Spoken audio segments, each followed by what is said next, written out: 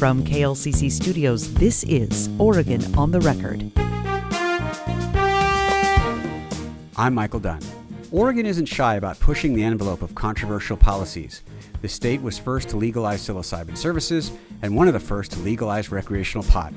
And of course, the state passed Measure 110 back in 2020 to decriminalize possession of some drugs. Today, however, some groups are pushing back and saying that Measure 110 went too far and point to it as a reason why overdoses are on the rise. Today on Oregon on the Record, we'll revisit a conversation we had a while back about Measure 110. You'll hear from a street cop who sees the daily toll of drugs like fentanyl, but also an academic who's written that Measure 110 is not the reason for increasing drug problems in Oregon.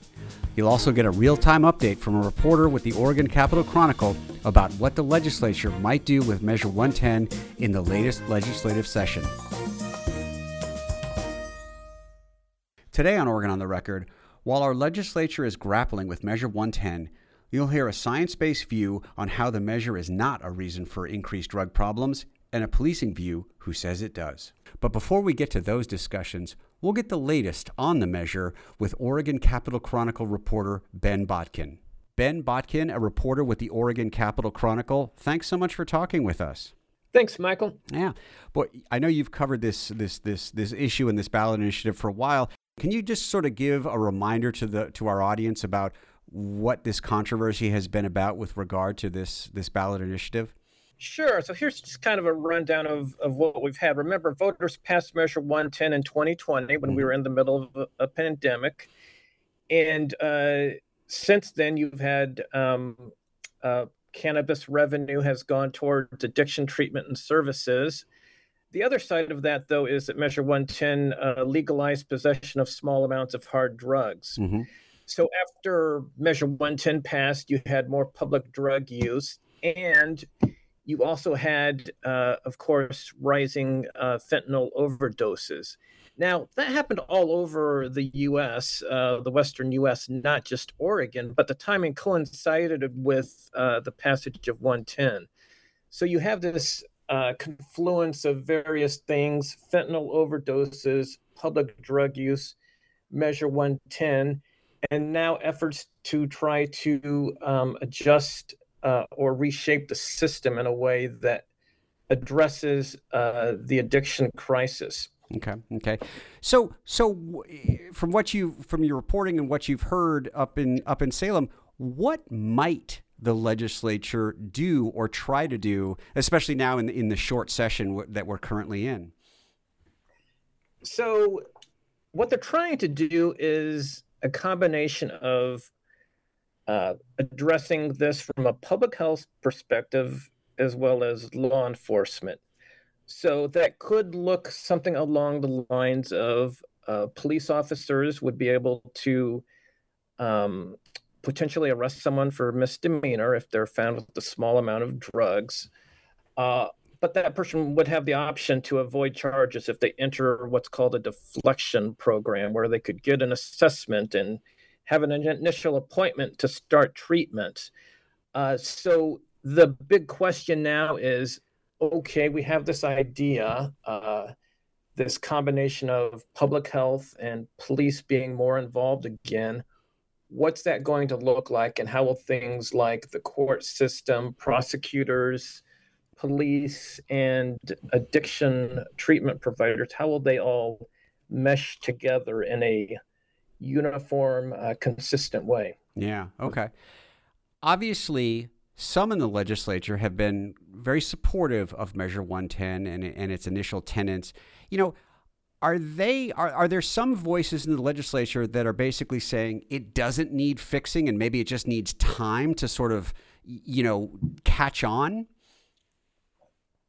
Sure, definitely. I mean, on one hand, you've got people who say Measure 110 needs to be entirely repealed with the restoration of Class A misdemeanors, which would carry up to a year in jail unless someone enters treatment. But then on the other hand, you've got people who say we need to keep Measure 110 in place. It's just getting started. Let's let more funding go into programs and just give it a chance to work and see how things roll out over the next couple of years. So you do have that. And then in the middle of that, you have the people, many of them Democrats, who would say, let's keep parts of Measure 110 like the funding, but also put in place a Class C misdemeanor, which would give police a little bit more of a tool to encourage people to enter treatment. Okay. And across the board, through all those arguments, everybody on both sides really seem to say, we don't really want to put people in jail who have drug addiction. We want to get them treatment. Everybody agrees that that's what they want to do. The question is how do you do that, and what type of role do police and criminal charges play in this? Yeah. Well, Ben Botkin, a reporter with the Oregon Capital Chronicle, really appreciate you coming on and giving us the latest and the greatest on this update on Measure 110. Thanks, Michael. With that context of the controversy of Measure 110 in mind, now you'll hear from a cop on the street about what he sees every day. Street Crimes Officer Brad Hanneman with the Eugene Police Department, thanks so much for coming in and talking to us. You're welcome. It's good to be here.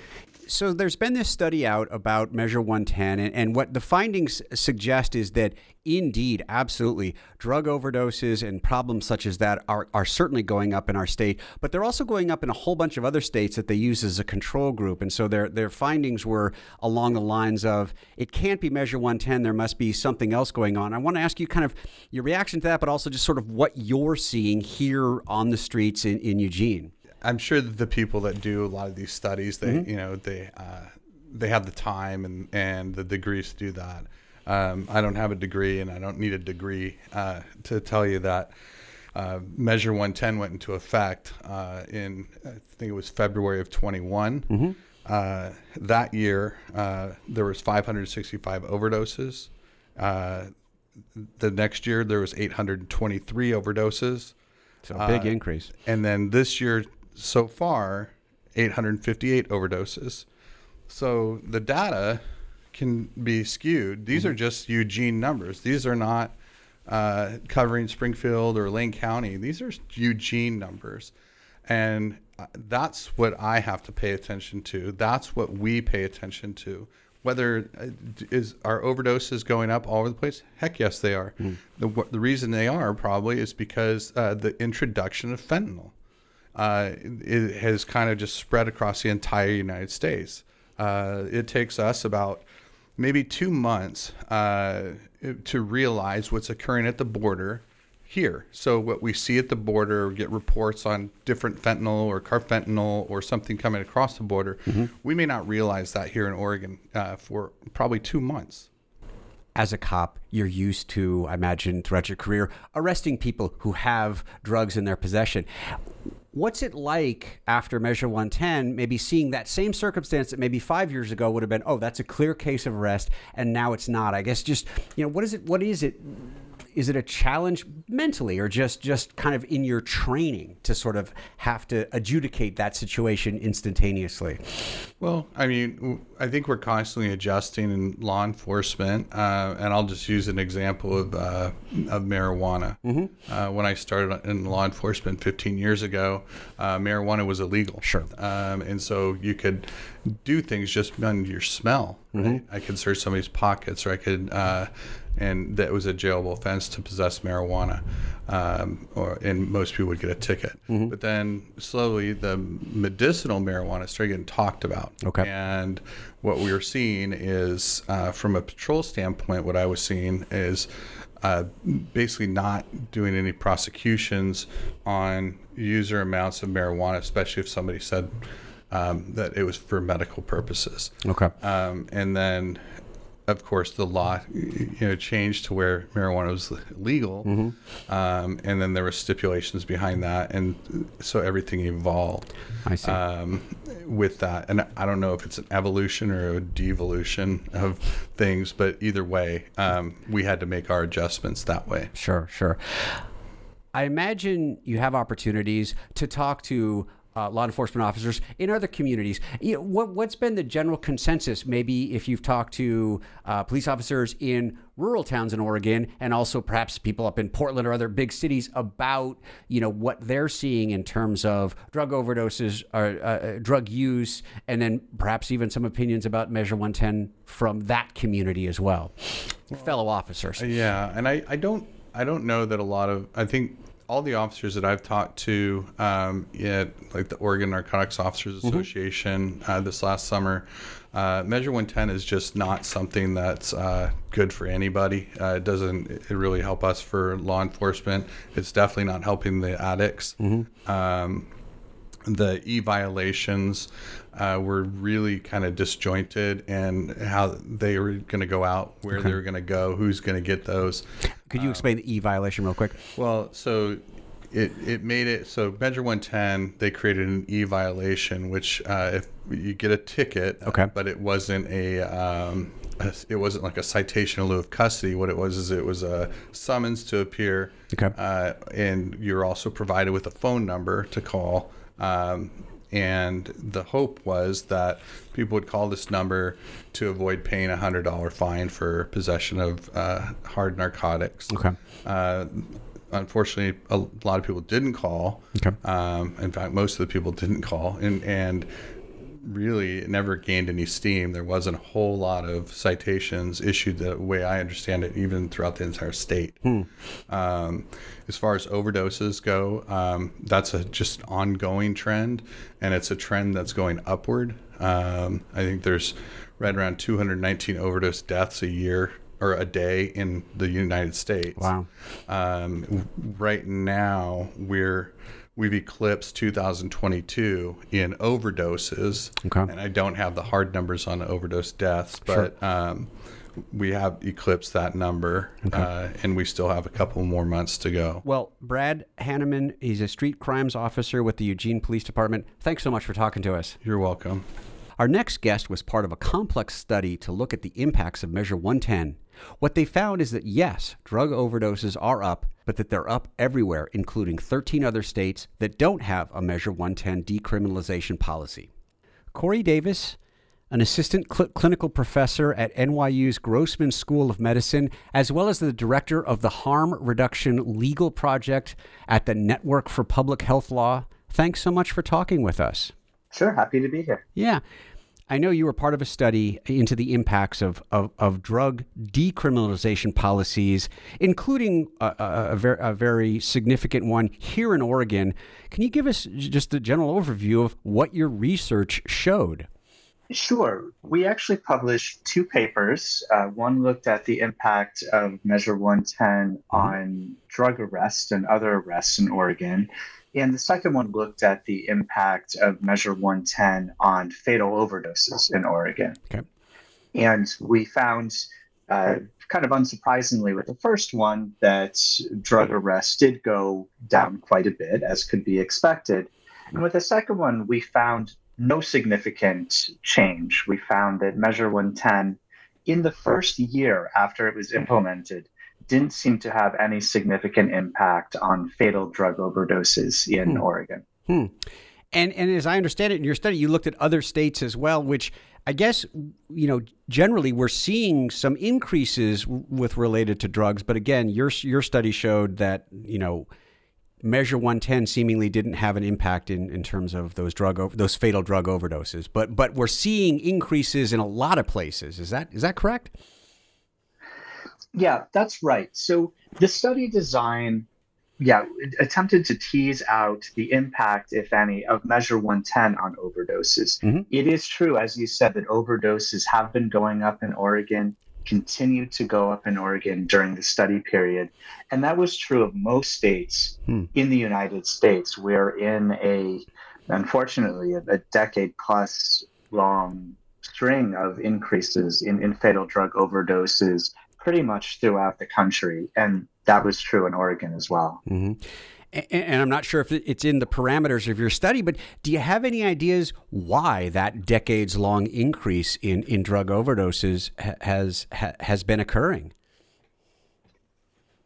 Yeah, I mean, we have a pretty good idea. And, in this field, we think about it in terms of kind of three waves. The first wave of overdose deaths was related to increases in heroin use, and then prescription drug use. And the last few years, it's almost solely been driven by fentanyl, which a lot of people have heard about. But fentanyl is a synthetic opioid. Almost all of the fentanyl in the drug supply is not diverted pharmaceutical fentanyl. It's illicitly made fentanyl that is, just spreading throughout the country and has been doing that over the past few years. So yeah, that's my view, and it's the view of most drug policy researchers, is that the increase that we've seen over the past 4 or 5 years throughout the country is largely attributable to this increase in fentanyl contamination in the illicit drug supply. And to explain our methods a little bit, what we did was we compared, we looked at all of the states in the country in the period before Measure 110 passed.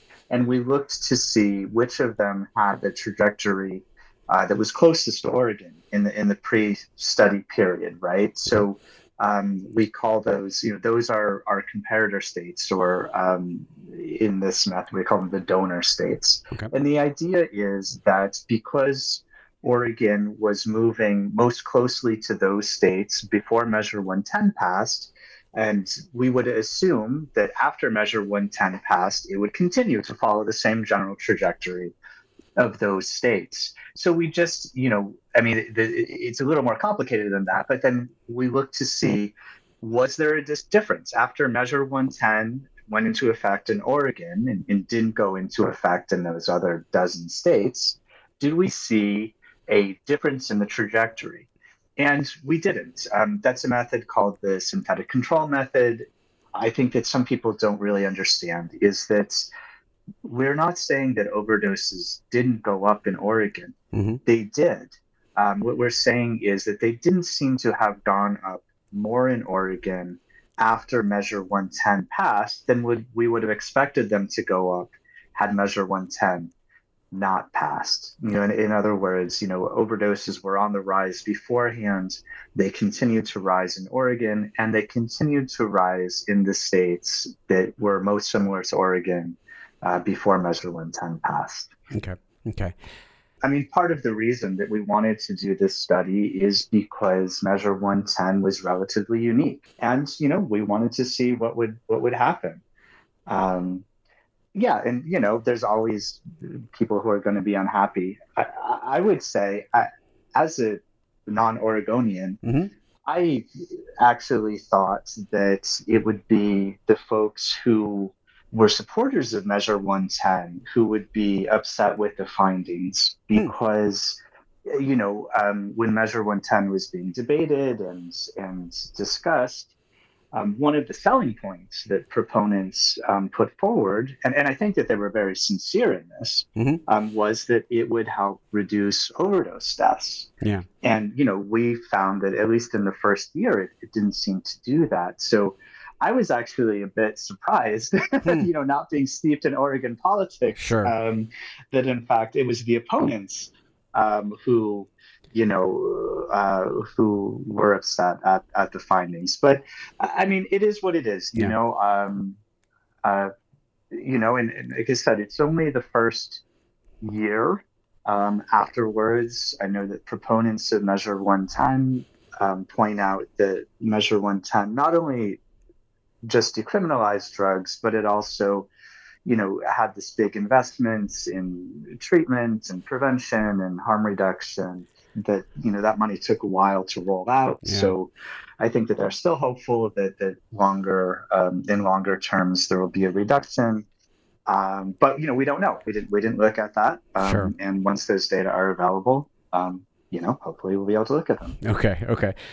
Do we need to rethink how we combat this, and that the idea that maybe something like more interdiction, more education at the front end it might be able to be a better solution than trying to aim local, state, federal law enforcement agencies solely at the problem?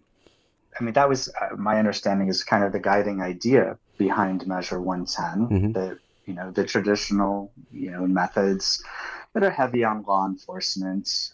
In Oregon is actually particularly bad at treatment access, depending on how you measure it. It's something like 45th in the country as far as access to, to drug treatment. What was happening before wasn't working. And, I think that is pretty clear when you look at our record number of overdose deaths and the fact that they've been increasing pretty much year over year, like I said, for more than a decade. So in my mind, it is, the empirical evidence shows pretty clearly that what we've been doing, hasn't worked. And that's partly, like I said, why we were so interested in, studying Measure 110, because it shows, it's an example of a state trying something different. I think of it as like a pragmatic, real world view of drug use and drug policy, like trying to find out, okay, if we put aside our preconceived notions, what actually works? Like, what does the evidence tell us actually works? And, the empirical evidence for locking up people who have a substance use disorder, not providing them with treatments, not providing them, for example, if they are unhoused and don't have a job with the resources to get those things, it doesn't do anything to reduce drug-related harm, either to the individual or to society. Well, Corey Davis, assistant clinical professor at NYU's Grossman School of Medicine, as well as the director of the Harm Reduction Legal Project at the Network for Public Health Law, thanks so much for talking with us about this very complex issue. Yeah, my pleasure. That's our show. No one could blame you if you feel like our society's position on drugs creates a whiplash effect. From a total just say no war on drugs stance to the pendulum swinging to legal pot, legal psilocybin, and Measure 110. And on that last one, there's no shortage of opinion about where the pendulum needs to swing more forcefully, towards an outright repeal and going back to the way it was in Oregon, or towards some adjustments and a deliberate swing towards education and addiction treatment. This show, along with all episodes of Oregon on the Record, is available at klcc.org. I'm Michael Dunn, and this has been Oregon on the Record from KLCC. Thanks so much for listening.